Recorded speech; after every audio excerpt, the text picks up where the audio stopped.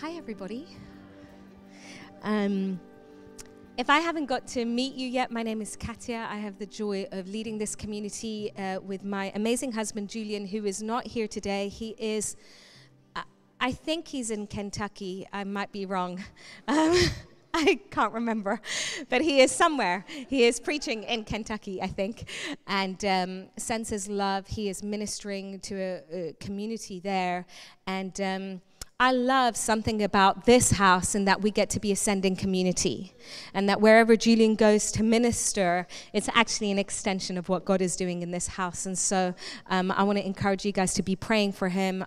They've got one more meeting to go tonight where it's going to be a Holy Spirit encounter night, and I'm just really trusting. In fact, why don't we just pray together for a moment? Lord, we thank you for the privilege of sending Julian to go and minister across this nation. And we just pray right now that, Holy Spirit, you would overwhelm that community. You would just fire and wind would come into that room. And that as Julian ministers tonight, what he describes with his mouth, you would confirm with your hand, Lord Jesus, that there would be power present in a remarkable way. In Jesus' name we pray, amen. Isn't it fun that church doesn't have to be neat and tidy and we can just do normal things like this? So good. We have been in a series on the church, the wisdom of God on display. And that's from a verse in Ephesians that talks about, Ephesians 3, talks about how God chose the church to display his manifold, his multifaceted wisdom, to declare it among the rulers and the authorities in the heavens above and on the earth below. There's something so incredibly powerful about being the people of God, both in the global reality of being one body. We've talked about this a lot, both in the global reality of being one body and in the local expression, because in the New Testament, the global is always pinned in the local. There is no kind of theoretical Christianity. It's always pinned into a practical local expression. And that goes for the church too. Whilst it is true that the church is not in the confines of a building, this isn't the definition of church in terms of coming on a Sunday and meeting at 4 together, but it is part of the definition of church. And it is an essential part. And so there's something that God created, the global body and the local expression, to be a megaphone of his wisdom on the earth, which is why the church cannot be built according to human wisdom. If it is built according to human wisdom, it will never be a megaphone of the wisdom of God, because the wisdom of God looks like the foolishness of man. And so there's got to be a reality where we lean into heaven and lean into the wisdom of the Father in order to build, because we cannot do it through earthly strategy. It will not work. And so we've said right from the planting days of the table, we are not interested in the collective sum of our gifts and talents. We're not interested in finding any leadership guru to help us in how to strategize going from 100 to 500 to 1,000. What we're doing is leaning in on the wisdom of the Father and saying, what would you like to do here? How would you like to do it? Because it's not just the what, but the how that interests him. And so it's been such a fun series. I hope you've enjoyed it. I've actually really enjoyed this series. I felt like God has really spoken to me about what we are to build as a house. And we talked over the last, I think it's 6 weeks, I might be wrong on that, but we've talked about men and women and how we're to come alongside each other to be ministers of the gospel together. We've talked about one new man in Christ, Ephesians 2, how God takes from every background and creates one new man in the body, and that there is no racial hierarchy in the body, but we all come equal before the cross, made one together. It's a beautiful calling that the church has to create context where everyone can belong, because in that context, the wisdom of God is put on display. Last week, I'm skipping over some of them, but last week we had our friend Jordan Werner with us. Was that a week ago? It feels like 5 months ago, but it was last week. And he came and he spoke about church leadership. And I know that that's not a topic that people enjoy very much at the moment. Throw off all restraint, throw off all authority. That's rife within the church too. But actually, if we're building according to the the wisdom of God. We've got to take Scripture seriously. And there's the reality of God-ordained church leadership, which is part of what makes church church. Me and my friends hanging out in my house are not actually a biblical reality of the local expression of church. It is a biblical reality of part of the body of Christ coming together as beautiful community and fellowship. But it is not what the Bible describes as the local community of God in terms of the local church, because that required church leadership that was God ordained. And that is, if we're going to lean into how God does things, we've got to submit ourselves to the reality of Scripture, inviting us into a place of having God-ordained church leaders. And I would be saying this if I wasn't the pastor of this church, because I've been saying it for many years before I became pastor of this church, okay? And so today we're going to wrap up this brilliant series. And we're just going to look at really this concept of, why is the local church a big deal? Like, why does it matter? After everything that we've said, I think many of us will understand the concept. Okay, global is rooted in the local, I get that. But like, why? Why should we come together as a church? Why does it matter that we meet together? Why does it matter that you turn up on a Sunday? I believe this is actually one of the most revolutionary sermons I've got to preach. And I didn't actually realize it would be so revolutionary. Except over the last few months, I have got probably the biggest amount of hate mail online for an incredibly controversial message that says community as a Christian is important. It has been fascinating. Now listen, I'm a female pastor. I know something about controversial topics. I wrote a book on men and women in ministry. I know something about controversial topics in the church today. I have been stunned by how much anger and resistance there is, not from the world, but from Christians, people who call themselves Christians, okay, against meeting together as a local church. You would not believe the amount of hate that has come from people who say they're followers of Jesus around the message of meeting together as Christians. No, we don't have to do it. How dare you say that? Don't you know about leadership abuse? Don't you know that we don't have to do that? Don't you know that online church is just good enough? How dare you say that you've got, like, it's full on. Now, I'm not taking personal offense about it because it's not my idea. But But what has been fascinating to me is that we live in times where there is so much hurt and so much lack of vision around what the local church is for, not the global church, the local church. That Christians in their hundreds, their thousands, I'm assuming tens of thousands, are leaving the church because they no longer have a vision for why God thinks the church in local community is a good idea. This is much more than what kind of habits do you have as a Christian, although we'll talk about that in a second. But ultimately, the root of this is, what do you believe about the methods of God? That's where the battle around this is. Because it's not that we as Christians are confused about what the Bible says, although some of us might be. Hopefully this message will bring some clarity. But I actually think it goes deeper. The root of why Christians feel like the local church community, in terms of me turning up to a church on Sunday and making that place home, we'll talk about that in a second. But why there is such a debate about that, I believe, is because as Christians, we are getting more and more drawn into a space where we're not sure we believe God really knows best. And we're kind of picking and choosing which of his methods we love. For God so loved the world that he gave his son. Thumbs up to that method. We like that method. Do not give up. Meeting together, thumbs down, we don't like that message, right?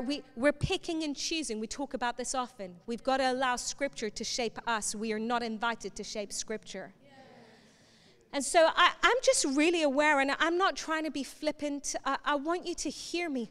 I know there are poor models of leadership all over the church.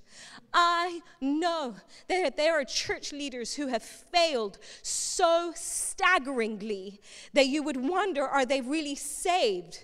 It's just unbelievable.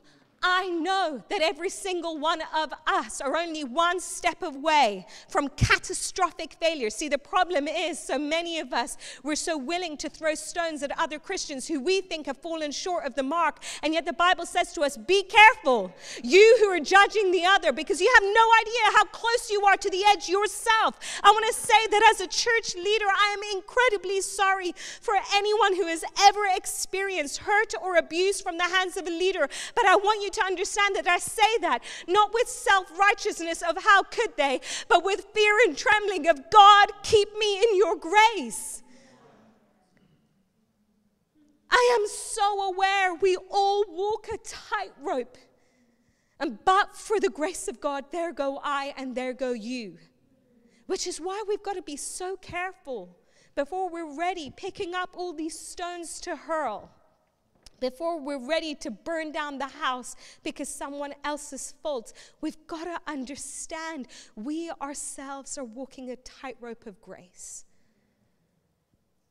And when we hear of church hurt, when we hear of horrific abuse, when we hear of terrible things happening, first of all, our response, of course, we want to grieve with those who've been hurt. We want to ask the Lord, God, how do we do this? How do we go? Where do we go from here? But I want us to be careful of two things. First of all, do not judge. The Bible tells us what you judge, you become like. Unless you want to fall into exactly the same sin that you are judging, keep your mouth shut. The second I want to say is do not fall into Christian voyeurism and gossip. And I want to be really clear on this. Podcasts that come out about communities that we know nothing of, leaders that we do not know personally, that go through episode after episode of dissecting their failure and talking about it as if we can sit with popcorn and look at the failure of the church. I want to tell you that is voyeurism, that is gossip, and it is toxic. It is a poison coming into the church. I cannot tell you how many people have told me about one show or another put on worldly systems. They've asked me, have you watched that? Because we should really learn from these. You do not go to demonic thought processes and learn from them. If Jesus wants to teach me, he can teach me. But I will not sit and listen to gossip and strife and poison and allow it to disciple me. We are living in a generation where we have to filter. We have to stand our ground. We have to fight warfare. We have to ask ourselves, is this a tool of the enemy or a tool of Jesus Christ? Because Jesus did not teach through gossip. He did not teach through judgment and poison. Careful what you consume to learn from.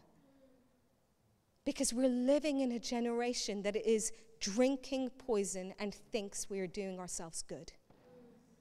And the church is struggling. The church is falling to pieces not because of one or two people's faults or hundreds of people's faults, but because we as a Christian culture have begun to consume judgment and offense against others. And we are destroying ourselves in the process. I want to tell you, you attending a local church and committing to a local church is one of the most revolutionary acts of resistance you will ever carry out. I've been in church a long time. I'm not exaggerating when I say I know we've touched a stronghold. What I have been seeing and reading, again, I want to be clear, none of it is personally offensive. I'm not worried, right? I hope you're hearing me on that. This is not the point of this.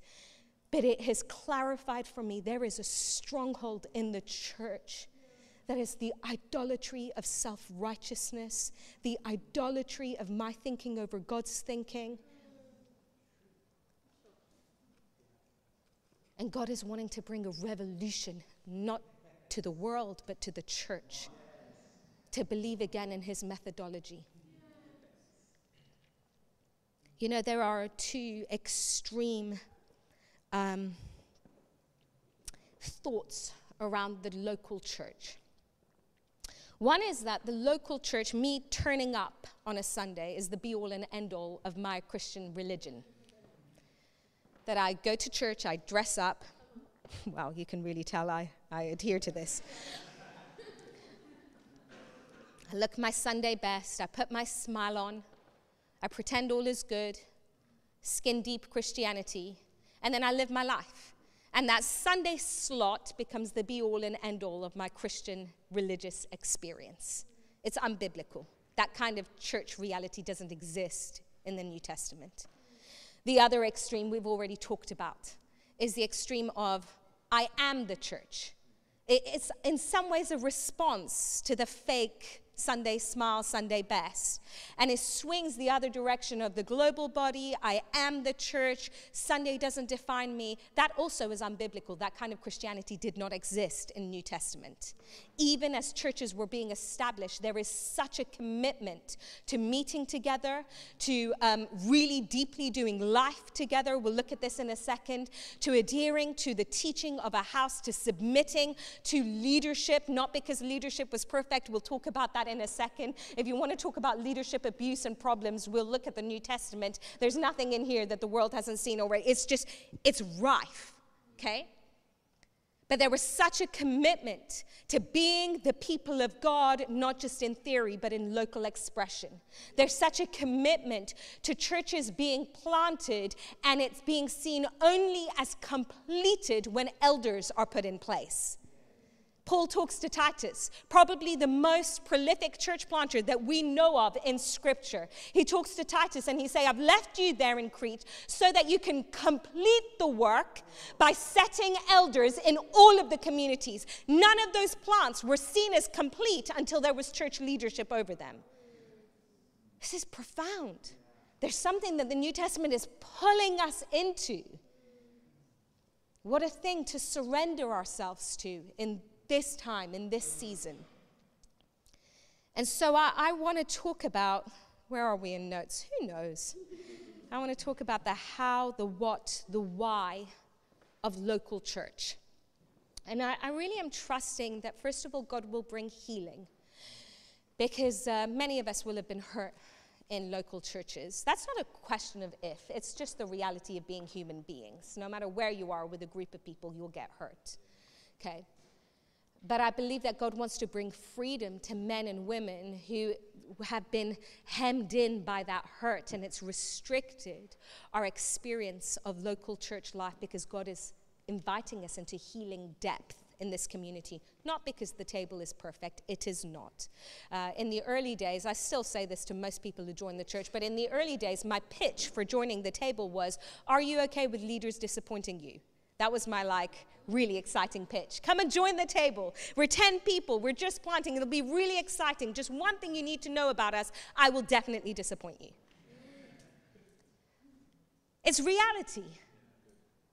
But God wants to give us a vision of the local church, not that is rooted in hope that our leaders will be great, but rooted in the reality and the hope that Jesus knows what he's doing. When Jesus invites us to belong to local church, he is not stupid, he is not irrelevant, he is not blind to the brokenness of human beings, even in the church, but he has an intentionality about why we should be part of the local church. And if we really believe he knows what he's doing, we'll submit ourselves to his ways, even when it doesn't make sense to us. And so I really believe that there's healing on offer today. There's freedom on offer. Not because you'll suddenly come into a realization, finally, at last I found a perfect community. You haven't. But that today there will be revelation. Jesus knows what he's saying. He understands. He is intentional. The creator of all things is inviting me into local church, not because he's hoping that one day there will be a perfect one, but because he knows how to use the imperfect. Let's talk about the how. We're going to read Acts 2. Really famous passage of Scripture. We'll anchor ourselves here and then kind of flick around the New Testament a bit. Acts 2, verse 42. All the believers, I'm reading from the NLT today, which is fun. I don't normally, so. It's always good to shake up the translations you use, because sometimes we get very used to what we know. And so it's good to change things up a little bit. It stretches our minds. Anyway, that's not the point of this sermon. All the believers devoted themselves to the apostles' teaching and to fellowship, a word that is koinonia in the Greek, and to sharing in meals, including the Lord's Supper, and to prayer. Teaching, fellowship, sharings of what they had, and to prayer. 4 aspects of the local church community. A deep sense of awe came over them all, and the apostles performed many miraculous signs and wonders. If you're hungry for signs and wonders, commit to a local church. And all the believers met together in one place and shared everything they had. They sold their property and possessions and shared the money with those in need. They worshiped together at the temple each day, met in homes for the Lord's Supper. Notice that a local community touches temples and homes. It's not one or the other. It's both and. Sunday meetings matter. So do Wednesdays in the homes. So do your Thursday coffees with your friends from this community. Temples and homes involved. They worshiped together at the temple each day, met in homes for the Lord's Supper, and shared their meals with great joy and generosity, all the while praising God and enjoying the goodwill of all the people. And each day, the Lord added to their fellowship those who were being saved. Super simple message here.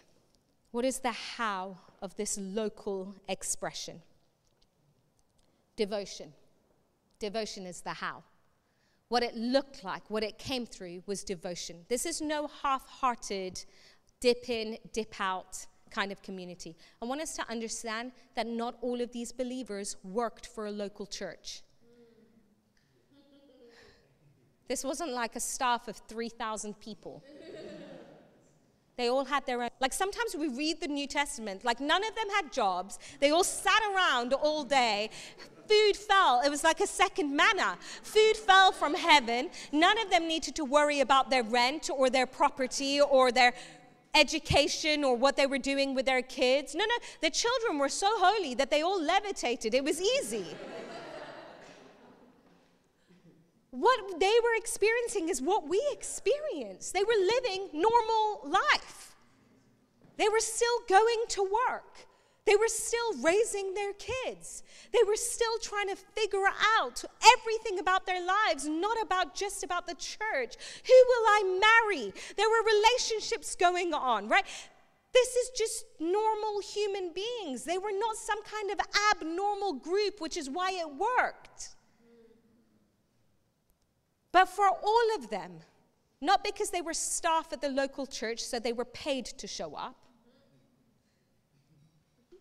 but because they were so convinced of what God was doing in bringing his kingdom through the body of Christ, which required a local expression, they were devoted to what was on offer in the local community. They gave their all. They turned up. Now, this is not a message saying that you have to, I actually have like a secret book that I write everyone's names in when you turn up on a Sunday, and that's how I create the hierarchy of who's really spiritual in a community. You can get to an extreme, right? Where people are poor stewards of their families and their jobs and their everything else. They have no time to tell anyone in the city about Jesus because they're in church 24/7, even though they should be at work. They call in sick and lie because they go into a church meeting, right? That's not the extreme that I'm talking about. But in culture, we're way off that extreme. In culture right now, that is not the problem we're fighting. The problem we're fighting is that there is apathy towards the local church. I was listening to a message actually from a friend of mine in this city, Brian Owen. He leads Grace City. It's a great community. You should check it out. But stay here. But you should check it out. We love you, Brian. But he was preaching, and I just saw a little clip of it, and he was talking about how Christians today, we can consume, we can criticize, or we can commit to the local church. And I thought, gosh, that is so insightful. the New Testament believers, the early church understood commitment in devotion.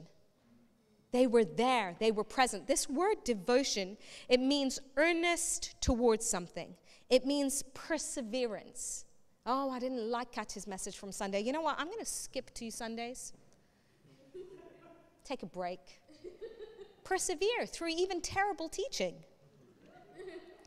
It means constantly diligent. It means attending continually. It means adhering closely.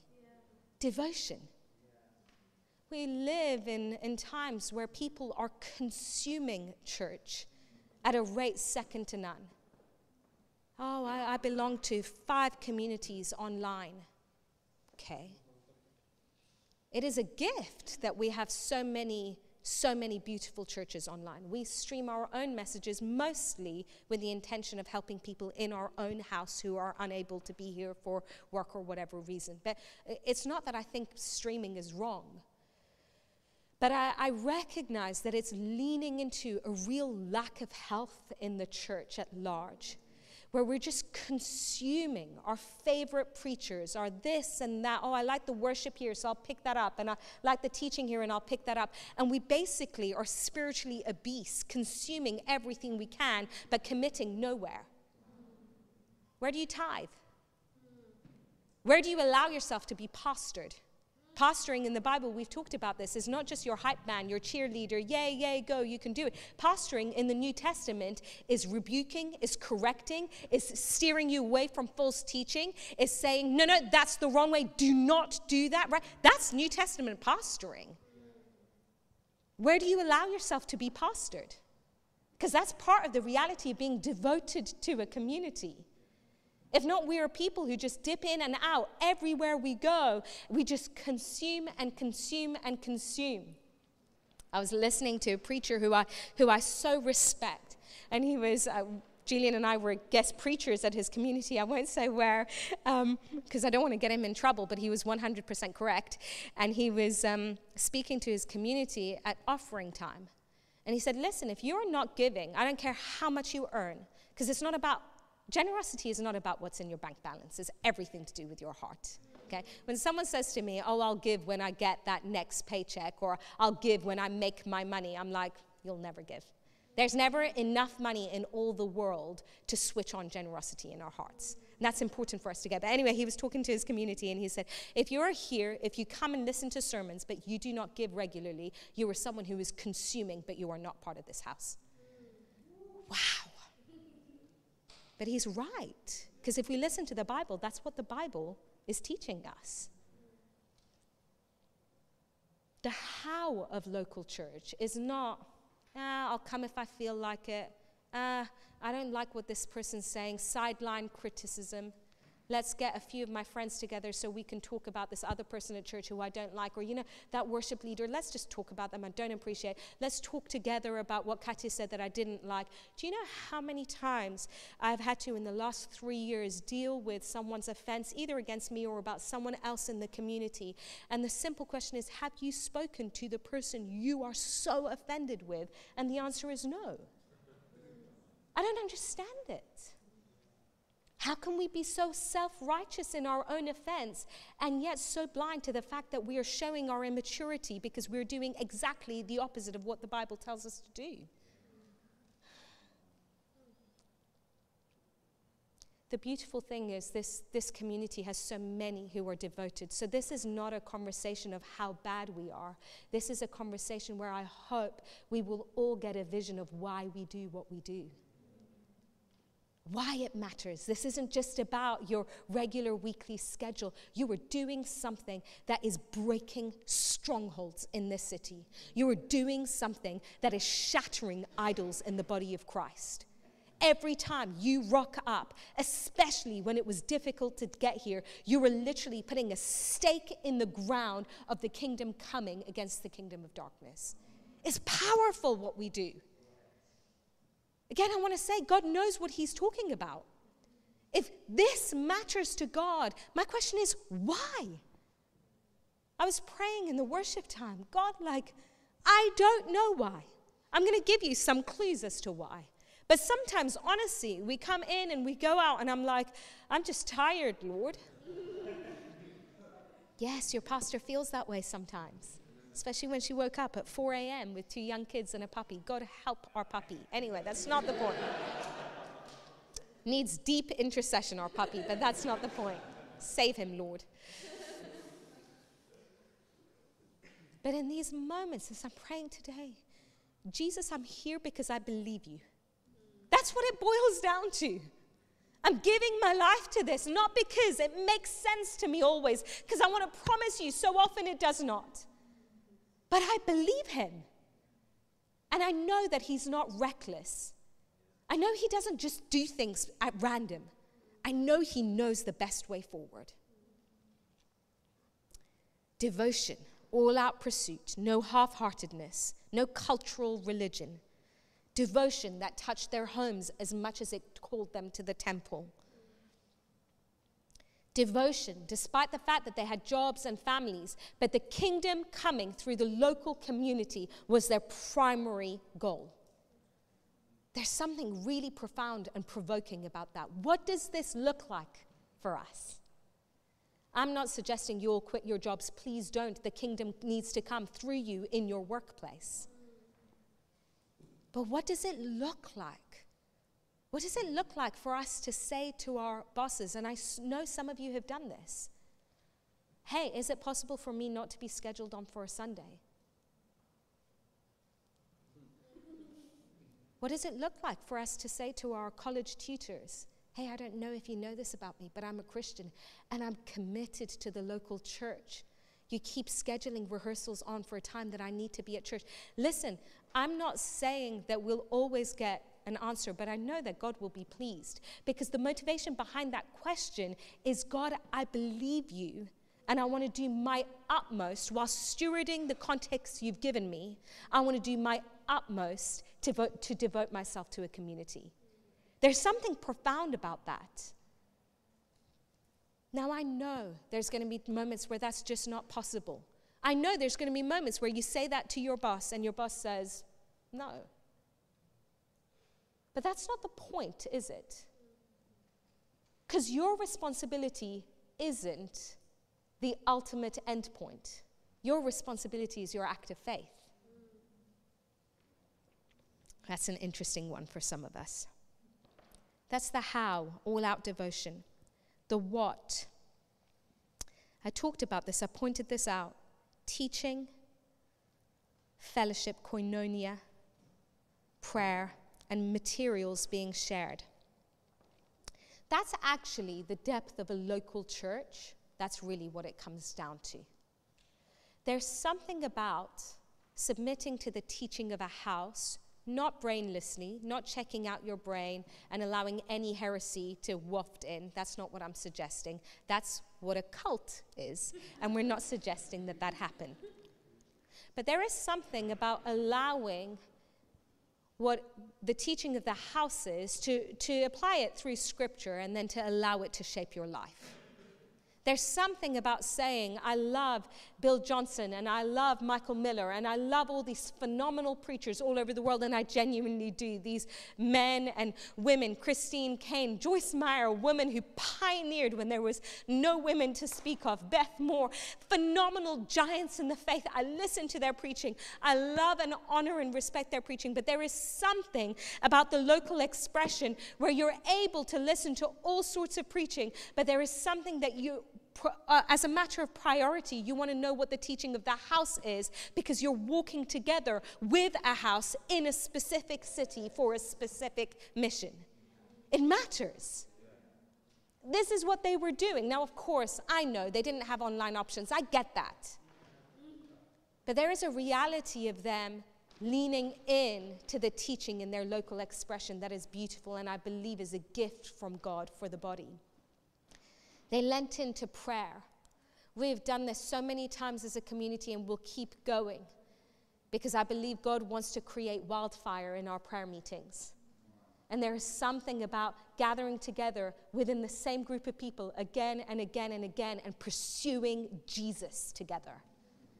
There's something so powerful about that. They shared what they had. their community touched their wallets. This isn't just about tithing, although tithing is really important. It is a biblical requirement to give generously as the people in the new community, okay? This isn't a message on generosity, though. Not to the local church in terms of the corporate moment. But what's beautiful is that they shared what they had with one another. That they had people in their homes, that they shared meals together, they cooked for each other. It wasn't that the angels brought the meal together. Someone cooked for somebody else. There was this reality of what was happening in their community. Their devotion to one another, their devotion to meeting together ended up touching their wallets. I want to encourage us to be a church like that. And I know that there are so many stories in this community of people giving money in different places, unseen, uncelebrated, which is a beautiful way to do it, by the way. It's so deeply biblical. That's what a local church looked like. And then this word, fellowship, koinonia. It's a word that means partnership, contribution, participation, fellowship. They were deeply connected in what they were doing, and they were together participating in a mission. That's what the local church is about. That's the what of local church, all across homes and temples. Last one. You guys doing okay? How, what, why? Ultimately, why? What is this all for? What is this all about? Why not me just online, part of great communities, finding better preachers than we can possibly have here? And there are better preachers. I've got no question about that. But that's not the point, is it? So then why? Why is it that God says, devote yourself here when I could give the same amount of time to something online that is better? Two things. Mission, maturity. I believe it is impossible to do either of those things in a healthy way without local expression. When you look through our Acts and then read the epistles, this is what I was talking about in Titus, there is no mission that is seen as complete without local church expression. The most prolific early missionaries, that was their concluding point. They didn't see that mission as fully fulfilled until a local church was there with elders in place. Why? Because that's where new mission sprung up. That's where people found running partners in order to see the kingdom come again and again and again in multiplied ways. Missionaries who are loners are dangerous. There's no question about it. You can come online and hate all you want. Missionaries who are loners, Christians who are loners are dangerous, because the Bible talks about we communally knowing the mind of Christ. The Bible talks about we communally weighing what God is speaking to the community. We communally understanding scripture together as we submit ourselves to the work of Christ in community. The reality is, if you are alone, if you refuse to submit to anybody else in Christian community locally, what you're doing is saying, I know all I need to know, and that is a lie. You cannot, on your own, as a Christian, know all that you need to know. It is an impossibility. Scripture directly confronts that kind of thinking. You need local community to know what you are meant to know in the city and in the season that you are in. Mission does not happen healthily outside of local church expression.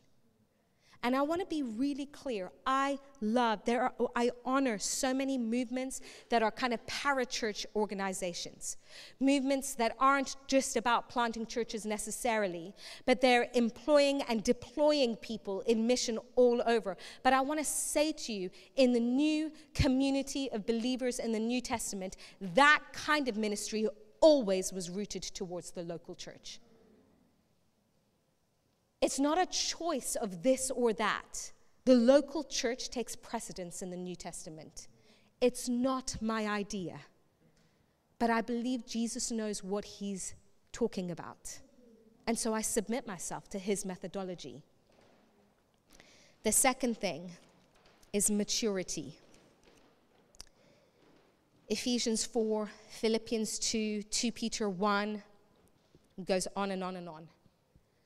But the local church, local community, Christians who allow grace flow to you are intended for maturity.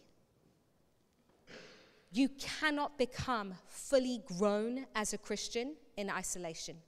You can't do it. It is impossible. And I want to say this. There are some really broken families in the world, nuclear families, really abusive ones, horrible stories that you hear about parents doing awful things. The wrong conclusion would be, we need to burn down the nuclear family. The wrong conclusion would be, because abuse happens from the hands of mothers or fathers on occasions, we should scrap the nuclear family and children should just grow wild. That would be the wrong conclusion. I think we're all together on that. We need to build healthy family. We need to figure out how to support and train. We need to figure out how to remove abusive parents. But the answer is not, let's destroy parenting altogether. The answer is, support vulnerable children and empower healthy family. The same is true of the church. Abusive church contexts are not proof that the church should not exist in the local. That's absurd. We don't do that with nuclear families. We shouldn't do that with church families, because the same is true in both contexts. To be the best possible version of maturity, healthy family is the best way to get there. And the same is true of church. To be fully grown, you need local community that is healthy. You'll see it once in a while. You meet people who you know their family context was crazy, and they just didn't grow up in family. And you'll see them as adults, and they'll do things that are just a bit odd. And it's not anything to do as a reflection on them, but it's the reality that you can see they didn't have healthy family. Simple things like meal times. You can see this person doesn't know what to do, and they get up at the wrong time, and they leave the table, and you're kind of like, we're still in the middle of dinner, where are you going? But it's a recognition of, I understand, because you didn't have a healthy family. I get it. But there's something about maturity that comes, a wholeness that comes in people who've had great families. You see it. There's a difference in behavior. There's an understanding of how to be a whole, mature adult. Know how to relate to people emotionally. They're not scared of their emotions. They know how to lean in. But they're also not oversharers because they didn't get attention at home. There's this maturity. Same is true in church. There is something beautiful that God wants to mature in us if we will stay in healthy community long enough to be shaped by it. And it's painful, because there will be discipline. Not like me drawing you into my office and telling you off. Not that kind of discipline. I hope not, anyway. It's not my favorite. But more, it is the challenge of having someone next to you sand off the rough edges. Say to you, hey, I noticed that you're just afraid of being vulnerable with people. What's that about? Oh, that feels a bit owie. That's what local community is for. Hey, I've noticed that you're really lavish with yourself. You buy all the latest designer gear, but whenever anyone asks for money, you don't have anything to give. What's up with that? Right? This is what local community is for, so that we will grow together into maturity, into Christ-likeness. Why mission and maturity? I want to tell you, the Bible has many, many models of terrible leadership in the new community church. In Acts 20, Paul talks to the elders at Ephesus, and he says, even from amongst your elders, wolves will come out to destroy the church. That's poor leadership. Do you know what's interesting? He doesn't therefore say, therefore shut down the church in Ephesus. No point in the New Testament is there a reason to shut down a community even when there's a lack of health in the leadership. Read 1 and 2 Timothy. A church rife with false teaching, even at the higher levels of influence in the community. Do you know what Paul says to Timothy? Shut down the church, not worth saving. Tell these people they're better off on their own. No! He's telling him to persevere in the community, to reshape the church, but at no point is he saying people are better off out than in.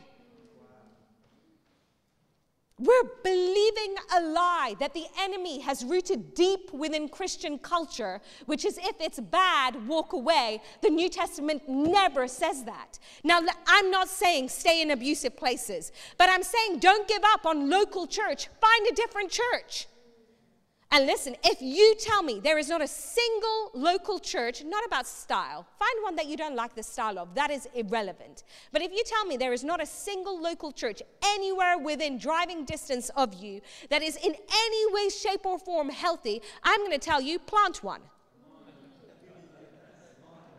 What do you think they were doing? What do you think your Christianity is for? So, because that suddenly we're like, oh, no, there's a great one. I can definitely join. None of us want to plant it. Yeah, planting is incredibly hard work. It will cost you everything. It will put you in the middle of warfare. So don't be so quick at judging church leaders left, right, and center. You don't want to do it. Don't blame them for doing their best. This isn't an excuse for abuse. I hope you're hearing me. Abuse needs to be dealt with. People need to repent. They need to be restored, but not just by sweeping away the sin. That's not what I'm talking about.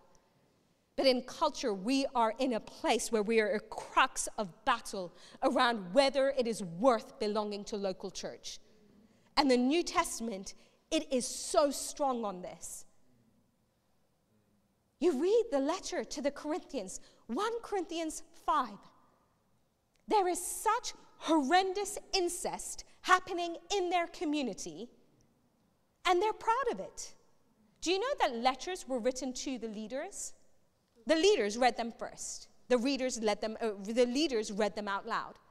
So this isn't like the leaders don't know what's going on. It's not them. It's just a small faction in their community. The 1 Corinthians letter is read by the leaders, is written to a whole community. And Paul is saying to them, all of them, leaders included, how dare you be proud of the incest in your community? What would we do in modern times? Shut it down. Not worth saving. Proof that all of these people in Corinth should leave the church, give up on the whole idea altogether. No. Again, I am not advocating for staying in abusive spaces, but I'm saying we have no idea the warfare the church is facing, and we are willing to burn down the house again and again and again, and Jesus wouldn't. We need grace. We need wisdom. We need to deal with abuse and not hide it. But gosh, we cannot burn down the house. He still has the church as his primary acting point of the kingdom coming. He must know what he's talking about. Abuse, poor leadership, chaotic communities are not a new thing. They were happening in Scripture, and yet there is still an insistence on the local community. So, one of the reasons I think people want to throw it out is abuse or the rhetoric around poor leadership. Honestly, some people talk about this, they've never experienced poor leadership. But we get so consumed in other people's stories. This is why the gossip and voyeurism is poison. It will make you believe something is true of your experience that you've never even experienced. But another aspect of this is just the sheer inconvenience. Being devoted to something when you've got a busy life is incredibly inconvenient. Do you know what I find fascinating is we talk about this as if the early church knew nothing of that inconvenience. As if because they were all levitating off the ground, it was so convenient for them. It was so easy. Of course they were part of the new community. It was just all starting. It was so exciting. Hebrews 10 says to the new community, don't neglect meeting together as some are in the habit of doing. I want to finish this sermon talking about your habits. But what I find fascinating about that is that this was a church experiencing horrific persecution. You want to talk about inconvenient? They were being fed to lions. Doesn't get much more inconvenient than that. I come from a nation where if you get baptized, you end up on a hit list. They don't let children generally get baptized because they know, someone somewhere knows that you have said you are committed, and that makes you fair game. I was baptized when I was 13 in water, in the Spirit when I was 7, but in water when I was 13. Because that's the culture I came from. You don't baptize children. They get fed to lions. It's inconvenient, and they don't give up on meeting together. Why? Because Jesus knows what he's talking about. Because they have such a vision of the local expression. You see, in countries where there is horrific persecution, do you know one thing that is not up for debate? Is meeting together. They do it anyway. It's those meetings that get them imprisoned. It's those meetings that get them killed. You get that? No one's killing them for belonging to the theoretical body globally. They're killing them for local community. And I'm saying, I'm tired on a Sunday. It's not convenient for me. Jesus, shake us up. Wake us up. Don't give up on local expression. Jesus knows what he's talking about. Do I know all the ins and outs of why this is essential or crucial for you? Honestly, I don't. There are so many Sundays where I wish I could miss church. That I'm tired, that I'm grouchy, that I've had a horrible week. I'm not saying let's be legalistic about this. I'm just saying let's get a vision for this. There is power here. It's kind of like taking communion. I can't fully define the power of it for you. His methodology is often a little bit bizarre. But if we wait to be able to fully define why and where the power is, we will never get on with his system. Because so many of the ways of Jesus are just a bit bizarre. This is why I'm saying this message isn't about legalism, it's about vision.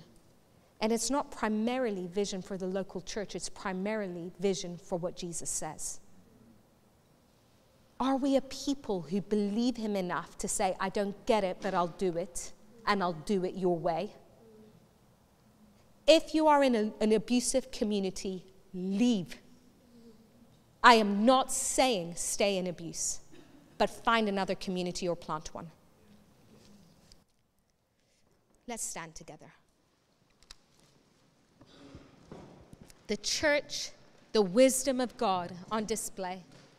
I want to say it again, it is no exaggeration. Committing to a local church. And I want to say to you, if you're new to the table, this is not like a really long-winded pitch to force you to stay at the table.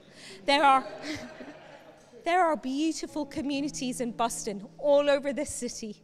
Communities that were planted before us, communities that have been planted after us. This city needs hundreds more. But what I'm saying to you is commit. Commit somewhere. Join and be all in. Turn up when it's convenient and when it's inconvenient. Turn up on time. Please turn up on time. Turn up with something to bring. That's fellowship. It's contribution. It's participation. It's not, I just turned up again just with nothing to bring. Sometimes that will be you doing an active devotion by simply turning up. So I'm not trying to dismiss that. But if that's us every single week, relying on someone else to carry us through, I'm going to say to us, we need a better vision of what it means to contribute to the people of God. Turn up, show up, come for prayer. Come ready to pray when you come for prayer. I don't understand it all. I really want to be clear on that. I really don't. But I believe him. I believe him for mission in this city. I believe him for maturity in my heart. There are so many things in me that I am wanting him to shape and change. so many things that I'm still like, Jesus, why is there immaturity in me in this? I know the one place that I have hope of maturing, and it's here. Because you're going to shape me. And you're going to sand off my rough edges. And you're going to say, hey, Katia, when you did this, it's not okay. It's not mature. It's not Christ-like. And I'm going to hurt. And I'm going to feel it. And every part of me is going to want to say, how dare you? And then I'm going to go home and I'm going to pray and I'm going to cry and I'm going to say, they're right. And I'm going to come back to you and I'm going to say, that hurt so deep. Thank you. That's how we mature. One of my favorite moments in the last 3 years is when Joshua took me aside and he said to me, listen, that last meeting, you came in, you were grouchy, you didn't greet people, you were tired, it wasn't okay. I want to tell you, Joshua has my respect for all time because of that moment. I could see he was shaking, he was so nervous. But I'd said to the team repeatedly, we serve one another by shaping one another. I have no interest in creating an eldership team that just say yes to everything I think. I have no desire for that. Jesus is king, not me. This is within the context of healthy honor. You get it, right? But that is my hope because I believe him. That all the things I see in me that are not like Jesus, I know that this community will push me on in Christ-likeness. And that's ultimately my hope and my dream for all of us. That when we see Jesus face to face, we will have the offering of a life that is matured in him. Don't give up on the local church. It's imperfect. There isn't any other kind. Don't give up on the local church because of abusive leaders. Forgive them. Move on to a place that is a little bit more healthy. It will never be perfect. Don't consume gossip and voyeurism in judgment. It will kill you. It will derail your destiny. There is no question about it.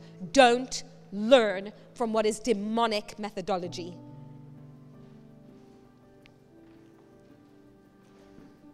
Jesus, ultimately all of this series is us saying we don't always get it, but we do believe you.